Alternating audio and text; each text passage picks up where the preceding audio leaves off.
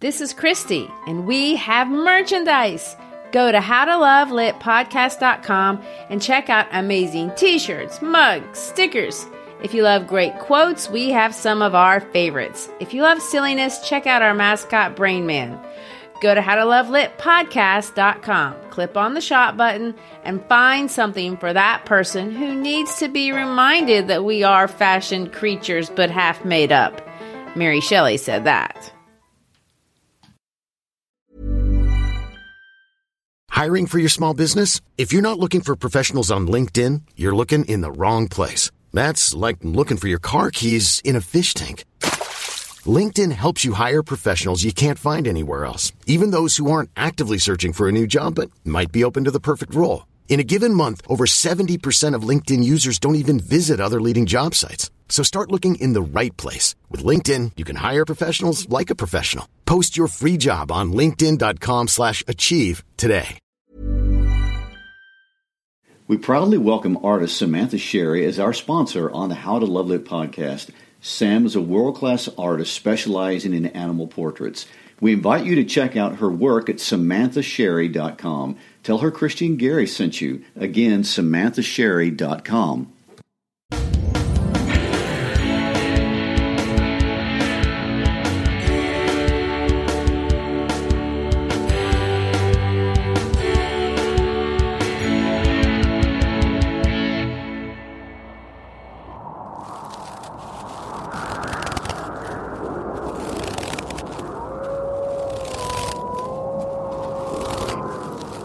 Hi, I'm Christy Shriver, and we're here to discuss books that have changed the world and have changed us.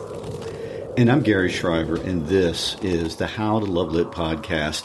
If you've made it this far into Wuthering Heights, I feel like you deserve an award or something. This is our 5th episode analyzing this book.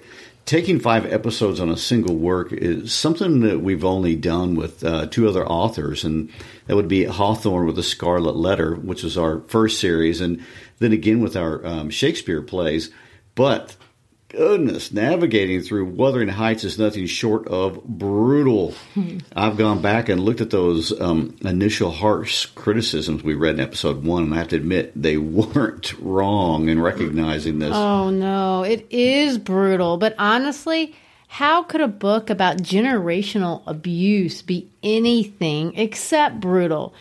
Exposing the brutality of abuse is in many ways at the heart of this book. But honestly, an even more important purpose, and for me, the reason to suffer the experience of reading this book is not to experience abuse, but because Emily offers hope. There is literally nothing anyone could ever do to undo any abuse anyone has suffered in the past. And Bronte highlights this very clearly. However, she suggests that even under terrible circumstances, there is a way to be free of the curse of abuse and move into a future of new beginnings. And yet she absolutely parallels with this idea that it's possible and maybe even easier to live and die in the victimhood of the past.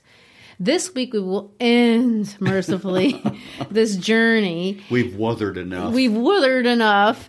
And for me, this conclusion is almost fairy tale-like in a way, which I'm fine with that. Yeah. Well, my first question about this book when I read it was this. Why does Bronte give the girls the exact same name? It's so confusing. I mean, even if one had been Catherine and the other Kathy, that would have helped. But she even mixes the nicknames up, deliberately trying to get us to confuse the 2 women.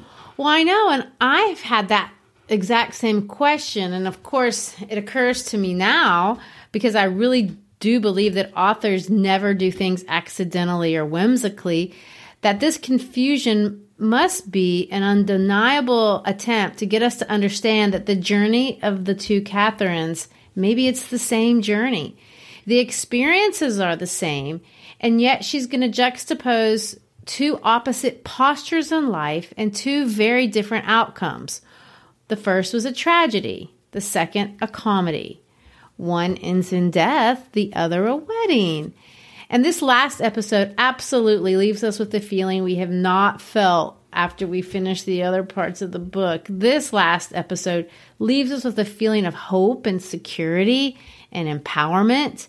It also clarifies Emily Bronte's very heterodox religious views, which I will say are very, let me put it this way, Christian in tradition, but not traditional in their Christianity. That's a chiasmus. A chiasmus. I'm proud of that sentence structure. Those are hard to make. Chiasmus. It is. I love chiasmuses. Me too. If you make that plural. But let me say that hope and security and empowerment are great emotions to carry forward, especially at this time of year, and particularly this year.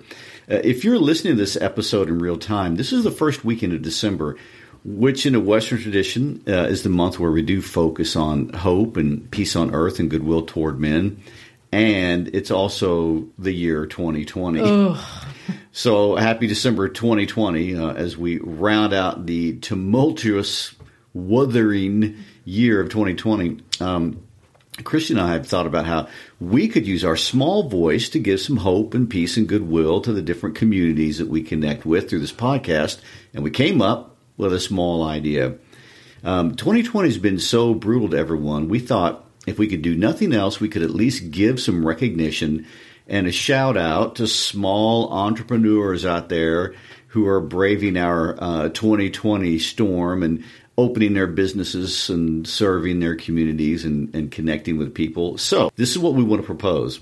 If you are a small business or if you have one you love and want to support, send us a picture or shout out at Gary at howtolovelitpodcast.com. And that is Gary with 2 R's, not 1 R, 2 R's, GARRY at howtolovelitpodcast.com. Well, if the Gary throws you off, you can always just go to the website and go to our contact page. And we would like to promote and give your business and community a shout out on any of our social media accounts, recognizing and giving the respect to the many people who have pulled together this year in a unique way. Okay, well, back to the story. Let's give a little recap as how we've tried to organize this book. In episode 1, we covered chapters 1 through 3 as we were introduced to the estate and the residents of Wuthering Heights. Episode 2, we made it into chapter 10, discussing the childhood years of Catherine and Heathcliff and reading about that most famous I am Heathcliff speech that Catherine gives as she decides to marry Edgar. And this is the speech that Heathcliff doesn't hear because after hearing that she thinks it would degrade her to marry him, he runs away and doesn't hear the rest of it. True. And then in episode 3, we've jumped 3 years. Edgar and Catherine are married. 6 months later, Heathcliff is back. A changed man. Very good looking. Very rich. But a man on a mission, and it seems he has developed a mission of revenge. In episode 3, Heathcliff moves back to Wuthering Heights. Henley degrades himself through alcoholism and gambling. Heathcliff begins the process of buying Wuthering Heights from Henley while at the same time seeking to destroy Henley's son, Hareton, by treating the child the exact same way Henley treated Heathcliff as a child. An obvious and, understandable revenge sequence. Well, speaking of authors doing things on purpose, we have Hareton, Henley, Heathcliff. We have just this proliferation of H's. Indeed, and they kind of run around too. Well, so while all that is going on in the background, the focus of this section of the book is not on Heathcliff's revenge towards Henley. Episode 3 really centers on the deterioration of Catherine and the love triangle between her and Heathcliff and Edgar.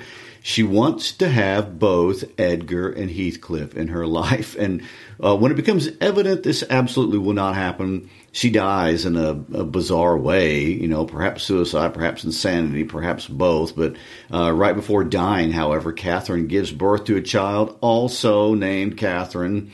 But Heathcliff also gets married and has a child with his wife, Edgar's sister, Isabella, a young woman who he also deliberately and viciously abuses. And eventually, after throwing a knife at her head, she leaves him and she moves to London and raises a child 6 months younger than little baby Kathy. And her son's name is Linton Heathcliff, and Linton being her maiden name and obviously Heathcliff being her married name. And, of course, The Young and the Restless have nothing on Emily Bronte with all these twists and turns. There's so many of them. But the main thing to notice are the parallels and the doubles in the story. And that's kind of what makes your head spin. It makes you have to go back and reread who's who, and that's by design. Everything is happening twice. Everything has a double. Everything has an opposite, too. From the weather, the storm of Wuthering Heights, to the calm in the valley, to the houses. Wuthering Heights is chaotic, and the house of Thrushcrash Grange is peaceful.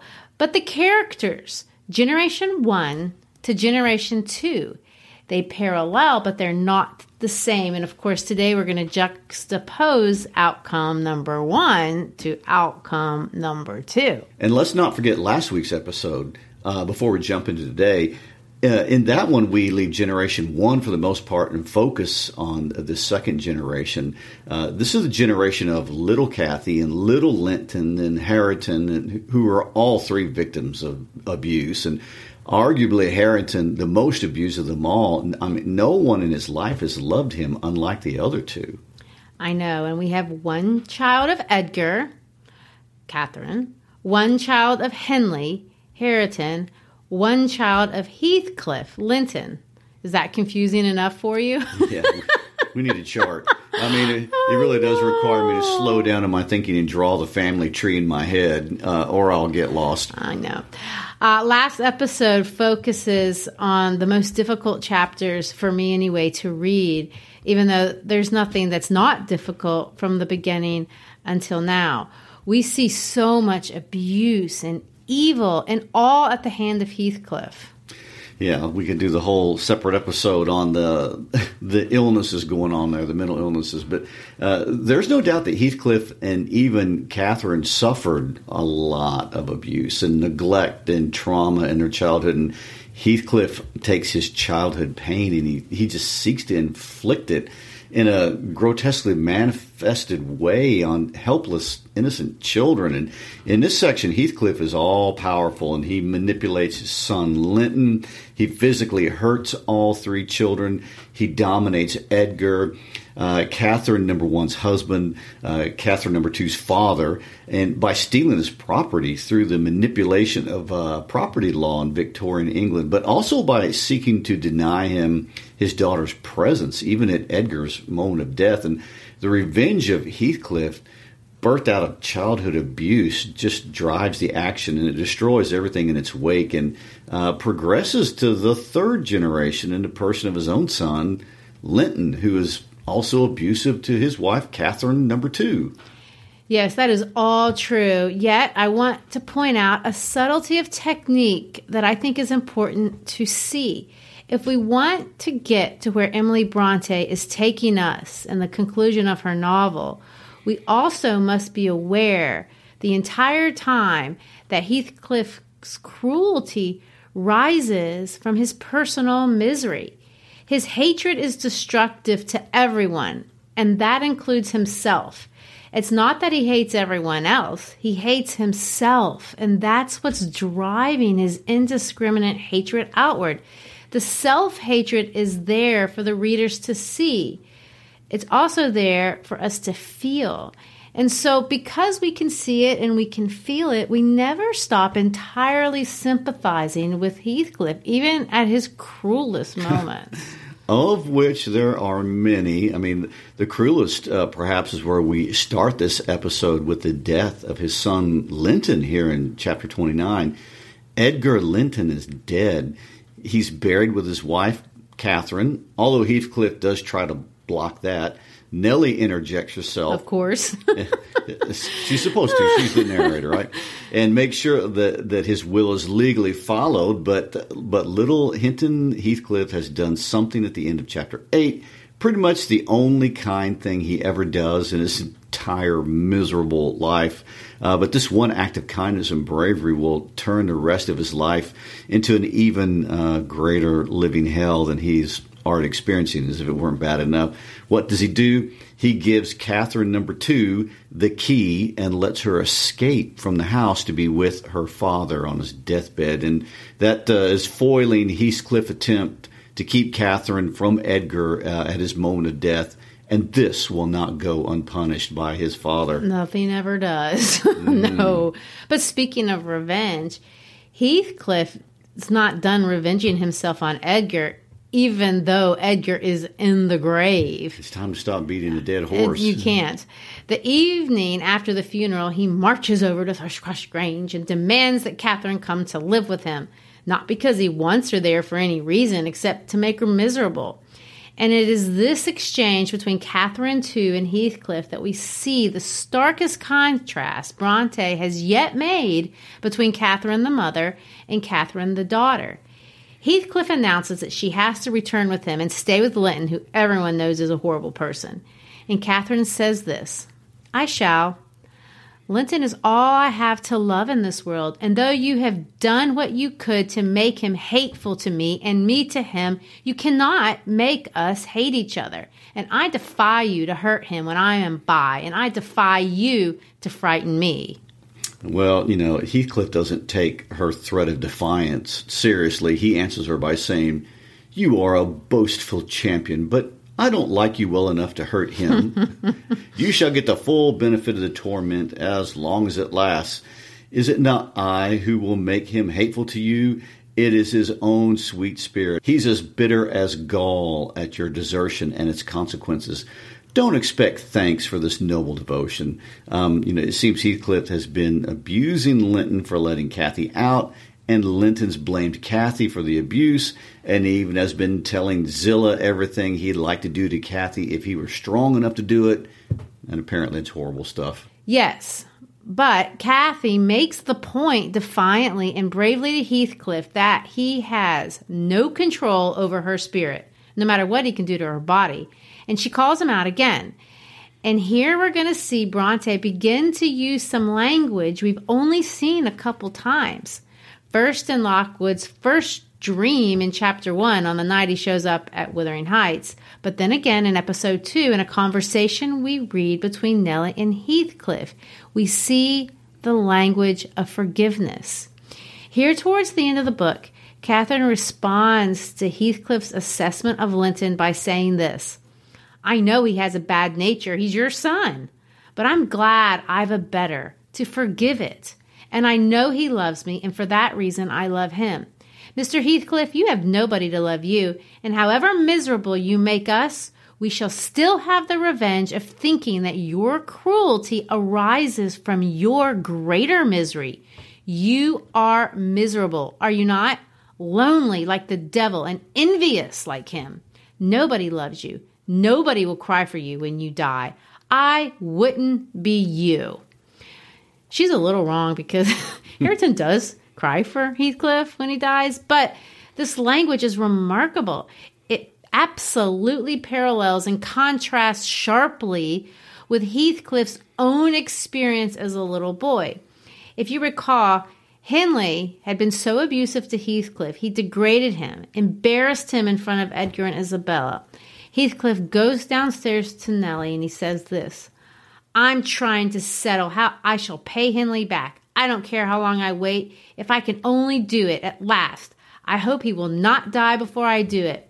To which Nellie says, "For shame, Heathcliff. It is for God to punish wicked people. We should learn to forgive." Do you know what Heathcliff says to that, Gary? I absolutely remember. He says this, "God won't have the satisfaction that I shall. I only wish I knew the best way. Let me alone and I'll plan it out. While I'm thinking of that, I don't feel pain." And we understand it's truth that there's a numbness to the revenge, and numbness is better than pain in his world. True, and there's solace in that. But watching the experience of Heathcliff through the years makes it quite clear that it's Bronte's contention that over time, this solace or numbness from revenge is empty, even if you get it. We ended last week with this idea that Catherine, too, has an ability to empathize with others, to have love, a passion, if you want it to compare to her mother, who also had passion. But her passion is others regarding, as opposed to her mother's love, which was absolutely self-regarding. And that's a great observation. And I think we call that compassion. Well, it is. In Wuthering Heights, the relationship between passion and compassion is demonstrated by the parallels of the Cathys.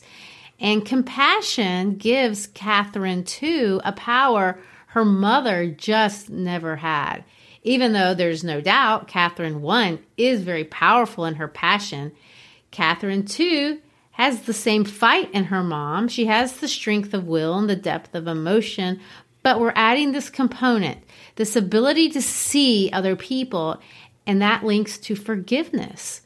Bronte is going to flesh out this difference between passion alone and compassion and what it does for each person. And really, to me, it feels counterintuitive, almost counter-evolutionary, to think that others-centered would be better than self-centered. It doesn't seem like it would work. Well, Catherine, number 2, is no saint. We can say that for sure.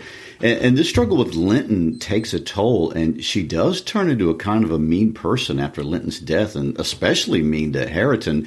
But to her credit, this willingness to sacrifice herself, even for worthless Linton, it prepares the readers for her even greater moral confrontations that she's going to have with Heathcliff.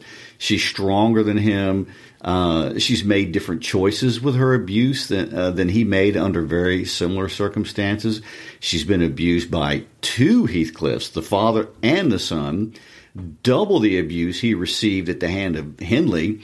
Yet where Heathcliff takes his abuse and passes this abuse forward, seeking revenge on the next generation, Catherine, number 2, reverses the sequence. She gets her revenge back on Heathcliff by refusing to allow him to make her hate. And her revenge rests on the power in her recognition, really, of the causes behind Heathcliff's behavior. And she refuses to hate him, like Isabel and Hindley both did. And really, what this actually does for her is it completely rob him of any domination over her. And I want to point out, because it's important really to make this distinction, she never likes him. She never has any respect for him. She never feels obligated to extend any kindness or mercy on him at all. And she doesn't have to. He doesn't deserve that. But she accepts his evil as being on him and about him and not on her. And it does give her a victory of mind for herself. Yeah, and she stays with Linton until his death. She takes care of him in spite of Linton's horrible cruelty to her the whole time. And when Linton finally dies, Heathcliff actually asks Cathy how she feels. I'm not sure I remember him doing that ever before in the book, but she says this: "He's safe and I'm free. I should feel well, but you have left me so long to struggle with death alone that I feel and see only death. I feel like death." Wow. Well, according to Zillah, who is telling all this to Nellie, she looks like death, too. Yes, which I do need to point out because it's so confusing. Zillah, like she shows. Narrator? I know. How many is this? I know. It's the 4th one. Zillah is the 4th narrator, and she's sort of a narrator. Nellie is really still telling the story to Lockwood after his excursion in Chapter 1 to Wuthering Heights. But since she's been exiled away from Wuthering Heights back to the Grange, she has to get her information from Zillah, who's over there snooping around and, keeping up with things. She's the nurse, or not the nurse, but the maid at Wuthering Heights. Right, and the maid's passed the gospel. Oh, yeah. It seems we finally made it to the present tense. Yay! The long story from birth until Lockwood's advent is finished. Yes, and now you can see all the players are in the proper location where they were when Lockwood blunders in on the scene. And if you go back and reread Chapter 1, which you likely don't have energy for at this point, the story would make more sense now. We can see Catherine, she's being rude to Lockwood, even though he's mesmerized. She finds her so gorgeous, which is something I haven't taken the time to develop, but it's kind of this weird thing. Lockwood has this crush on her the whole way through. But anyway, Back to this idea that Kathy has faced abuse. She's chosen to forgive Heathcliff by understanding his hatred is about hating him and not really about hating her. Now she's faced death, not once but twice, the death of her father, the death of her husband, and she stared at both down by the time Lockwood kind of stumbles in. Oh, wow. What a great idea to go back and read chapter 1 now, because that would make sense, yeah. So, but let's not forget she's been robbed of her finances. It's reasonable to understand while she's not very pleasant pretty much from here until almost the end of the book. And after Linton dies, she goes up to her room for 2 weeks, and the only interaction really is with Zillah, who brings her food, and then Heathcliff to show her the will, to tell her that all of Linton's property went to him and not her, and he wanted her to know that. And we'll use Zillah, who is Heathcliff's servant's own words here as she describes the situation to Nellie. She's as poor as you or I. Poorer. I'll be bound. You're saving, and I'm doing my little all that road. Kathy has nothing. Heathcliff has taken everything. His revenge is thorough. And yet, not even this is his entire plan. There's no depth. Oh, my gosh. We skipped this part in chapter 29, but it's freaky and very gothic. When Heathcliff goes to take Catherine to Wuthering Heights, right after the death of her father, the day after Edgar's funeral, he tells Nellie this plan. Let's read this piece of work. I got the sexton who was digging Linton's grave to remove the earth off her coffin lid, and I opened it. I thought once I would have stayed there. When I saw her face again, it is hers yet.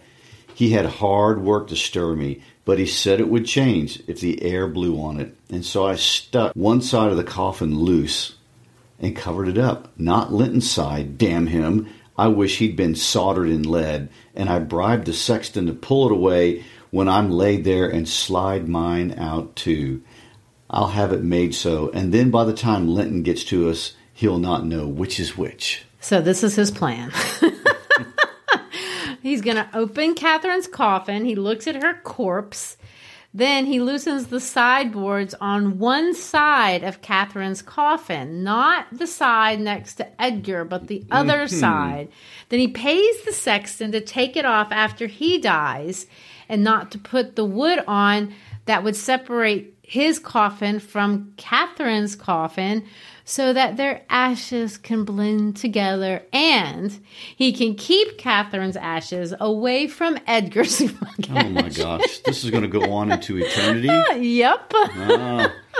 Well, he also thinks he sees Catherine's face totally as it was the day she died. And remember, this is 17 years later. That's not possible. I think we can say Heathcliff's stuck 17 years at least in the past. And obviously, Catherine's face is not there. And psychologically, what's happening as the revenge becomes complete, Heathcliff begins to cease to exist. If you want to see a parallel, it's kind of the way Catherine did as she stood in her window on the night of her death, looking back into her past and not moving forward. Heathcliff eventually confesses to Nellie, I have to remind myself to breathe, almost to remind my heart to beat. And it is like bending back a stiff spring. It is by compulsion that I do the slightest act, not prompted by one thought, and by compulsion that I notice anything alive or dead which is not associated with one universal idea.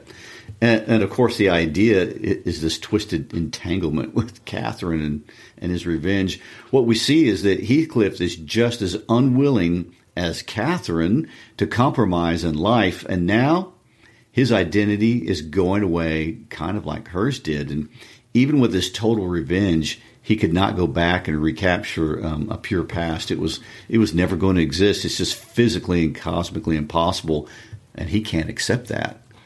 And so we are left with this decomposing image of Heathcliff, and we're going to see at the same time rising out of the ashes, if you want to use that metaphorical term, another and better emerging story, which is the fairy tale ending. I keep promising we're going to finally get to. Are we getting there? Yes, Gary, there's a little Harlequin romance here. Hareton's love is going to rescue Catherine, but reciprocally, Catherine's love is going to raise Hareton from what the book calls idiocy to sophistication. And I think we call that reciprocation, which has been lacking in all these other relationships. And at the end of chapter 30, Lockwood is speaking now with his own voice, no more Nellie narrative. So he decides to leave Thrushcross Grange for 6 months, but before heading out, he goes one more time to Wuthering Heights to say goodbye. And remember, his other two experiences were not hospitable. No, he chased out by dogs. Right. What he sees is what he saw in chapter 1. Catherine is mean to Hareton. Hareton is ignorant and is frustrated with Catherine that he throws books in the fire after Catherine had shamed him one more time.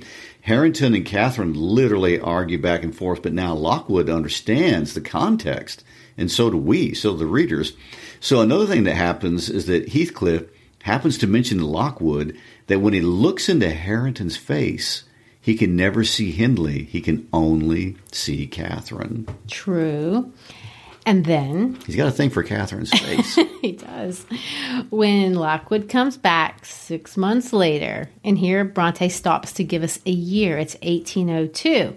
Notice that the very first word, or the first images on the first page is 1801. But here, 1802, we're going to have our closure. Lockwood goes back to Wuthering Heights to announce that he's back, and lo and behold, it's different. First, the door to the estate is unlocked, and then he sees Catherine and Hareton talking about kissing each other. Nellie is singing a song. But more importantly, he finds out that Heathcliff is dead, and poor penniless Cathy is now the owner of both estates, Thrushcross Grange, the mouthful, and Wuthering Heights. That's a nice turn of events. All right, and who saw that coming? Not Lockwood. I mean, I think the word Bronte uses for how Lockwood reacts is astonished, and who wouldn't be? I noticed one more parallel. While Nellie and Lockwood sit down to tell the story, Catherine and Heathcliff are out. I presume maybe on the moors, like those who came before them. Yes, and the story is sweet, although it starts with Catherine first comparing Hareton to a dog, because that's really what she thinks he is at the beginning. She sees Hareton as the feral child of Heathcliff, which in part he is, but Hareton not only stands up to her for being rude to him, he confronts her on her mischaracterization of his behavior. She says, "You hate me as much as Mr. Heathcliff does, and more." To which he responds, let's kind of read that little section. "It is not I who hate you. It is you who hate me," wept Cathy, no longer disguising her trouble. "You hate me as much as Mr. Heathcliff does, and more." "You're a damned liar," began Earnshaw. "Why have I made him angry by taking your part then 100 times, and that when you sneered at and despised me? And go on plaguing me, and I'll step in yonder and say you worried me out of the kitchen." "I didn't know you took my part," she answered, drying her eyes. "And I was miserable and bitter at everybody. But now I thank you, and I beg you to forgive me. What can I do besides?" It's notable because here we see the word forgive again. Forgiveness is going to be referenced multiple times for the next couple of pages, and it becomes evident to both Catherine and Hareton that they have to forgive each other. And although I have to admit this is really hard for Hareton to do because Cathy has just been so bad to him, the text says that he, quote, "trembled and his face glowed. All his rudeness and all his surly harshness had deserted him. He could not summon courage at first to utter a syllable in reply. She'd asked him to forgive her, to which she says again, 'Say you forgive me, Hareton, do.' And after a little more trust building, because he doesn't give in easily, he does. And as soon as he does, Nellie observes this. The intimacy thus commenced and grew rapidly, though it encountered temporary interruptions. Hareton was not civilized with the wish, and my young lady was no philosopher and no paragon of patience. One loving and desiring to esteem, the other loving and desiring to be esteemed. Sweet. Well, you know what is noticeable here, and we have to compare this to Catherine number 1. As you recall, her marriage to Edgar was described as not the thorn bending to the honeysuckles, but the honeysuckles embracing the thorn. There was no mutual concessions. This relationship is a total contrast. One relationship that is reciprocal compared to another that is about submission of one party to the other. Very different. And this leads us to the final moral confrontation we've been working up to. The ultimate defeat over generational abuse, which is expressed in all sorts of symbolic ways in chapter 33. But here it kind of shows out with this ridiculous incident over Joseph's currant trees. So what's happened is that Hareton has pulled up Joseph's currant trees because Kathy wants to bring some flowers from the Grange to Wuthering Heights. Notice she's bringing the calm of Thrushcrest Grange to the chaos of Wuthering Heights. But here we have a confrontation between Kathy and Heathcliff that is quite notable. Let's read that. You shouldn't grudge a few yards of earth for me to ornament when you have taken all my land.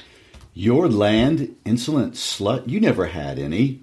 And my money, she continued, returning her angry glare and meantime biting a piece of crust, the remnant of her breakfast. Silence. Get done and be gone. And Hareton's land and his money. Hareton and I are friends now, and I shall tell him all about you.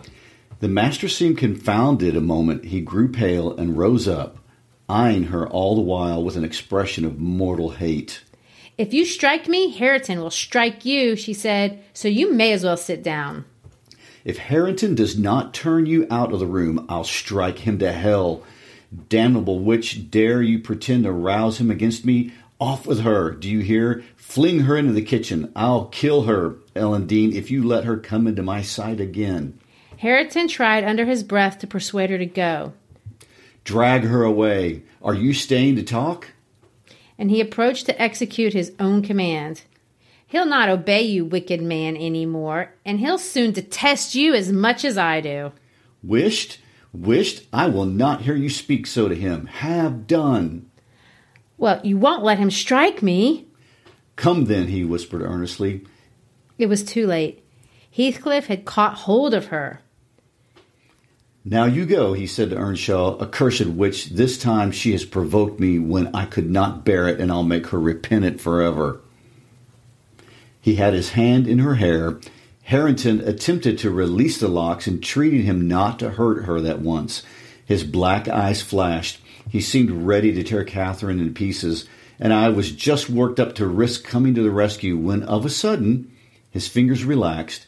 He shifted his grasp from her head to her arm and gazed intently in her face.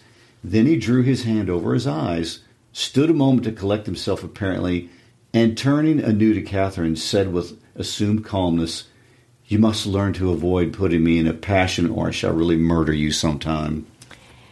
Heathcliff has surrendered to Catherine. For the first time, it says this, he was confounded.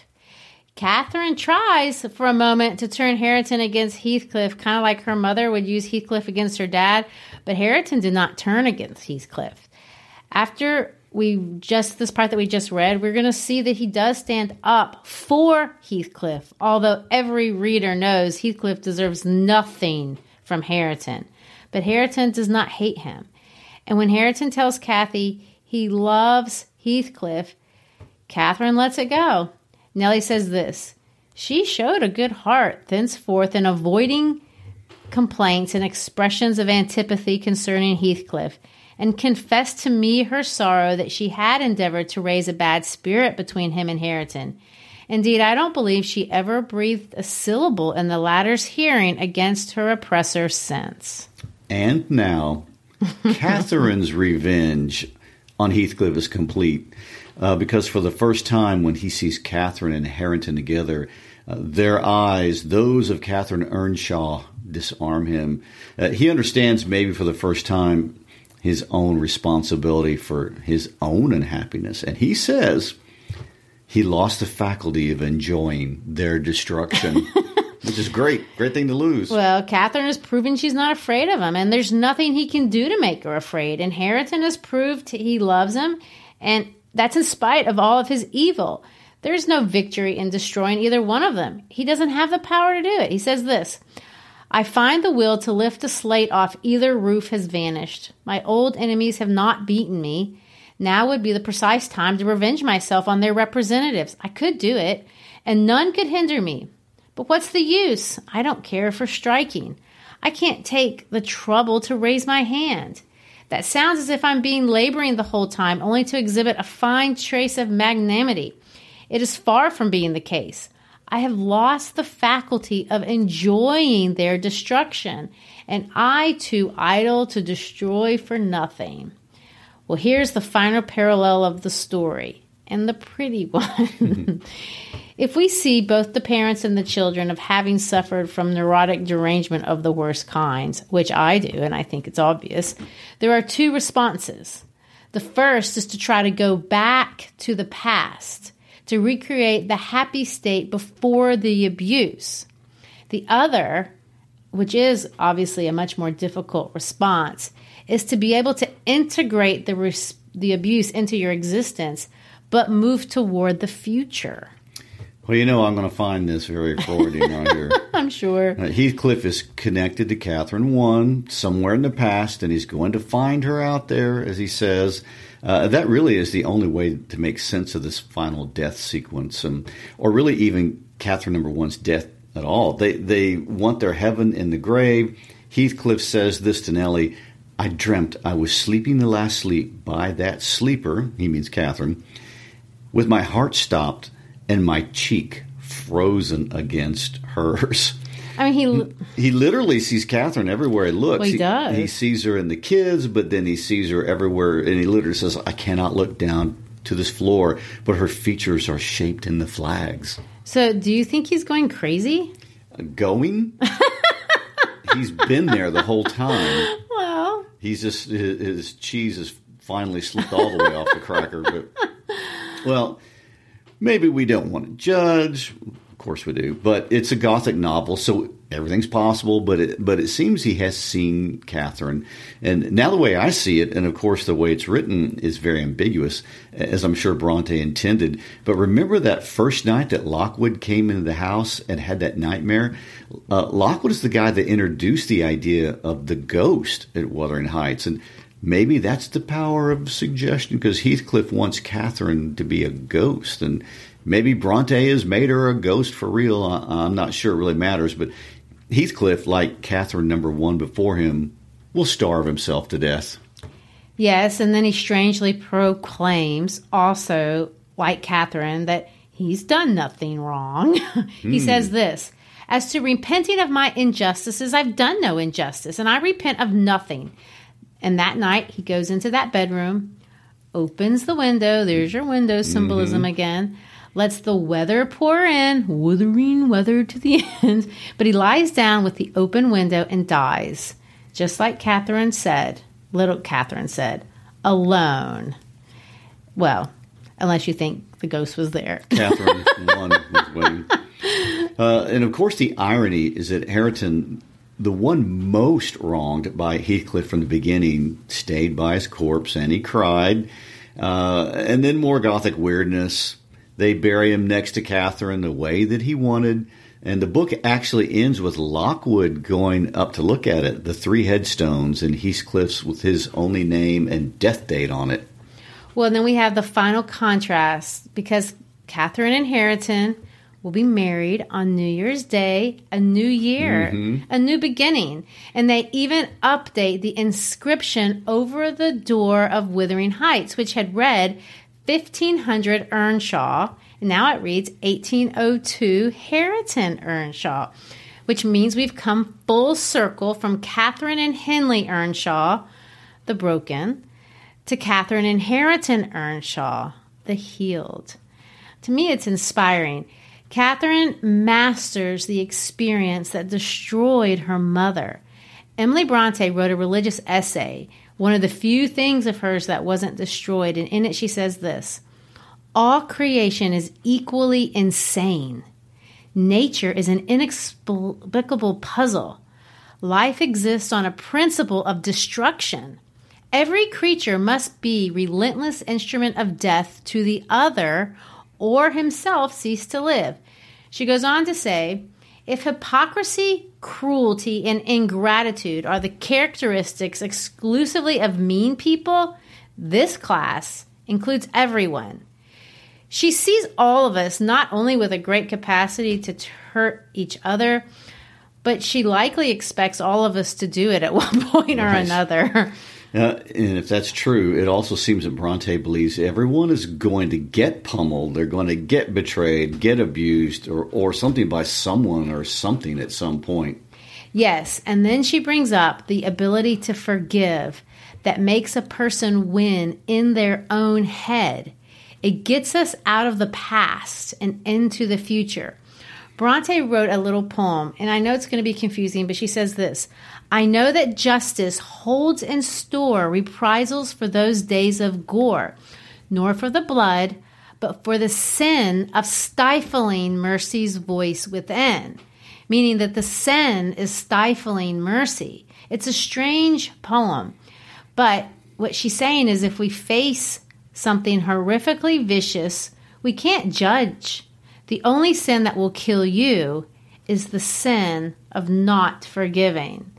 Her biblical teachings would teach her that the mercy shall obtain mercy. And if you remember from Reverend James Branderham's sermon in Lockwood's Dream, he talks about, this is the beginning sequence of the book, how many times you should forgive, 70 times 7. That is her total understanding of Christianity. I know Christianity isn't the only faith that speaks of forgiveness, but for Emily, it was her Christian roots of her father's faith that informed this conclusion and her understanding of the hope and the power to bring healing that she tries to express in her novel. Well, Wuthering Heights certainly judges no one. It dramatizes the psychological trauma of abuse, but instead of judging it, somehow it just comes to this fairy tale ending of being able to transcend it. And I like that. Wuthering Heights gives us this brutal experience of living through the same abusive treatment, not once, but twice. But we as readers get a redo in life, a second Catherine. And in the second Catherine, we arrive at a place of wholeness and redemption through forgiveness.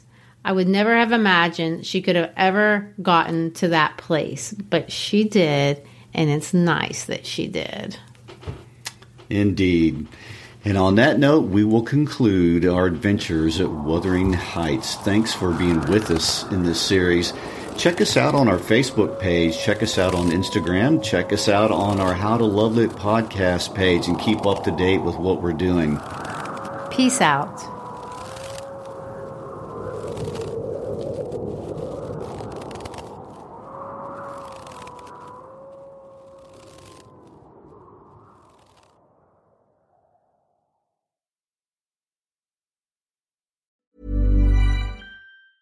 Hey, it's Paige DeSorbo from Giggly Squad. High quality fashion without the price tag. Say hello to Quince. I'm snagging high-end essentials like cozy cashmere sweaters, sleek leather jackets, fine jewelry, and so much more. With Quince being 50 to 80% less than similar brands. And they partner with factories that prioritize safe, ethical, and responsible manufacturing. I love that. Luxury quality within reach. Go to quince.com/style to get free shipping and 365-day returns on your next order. Quince.com/style.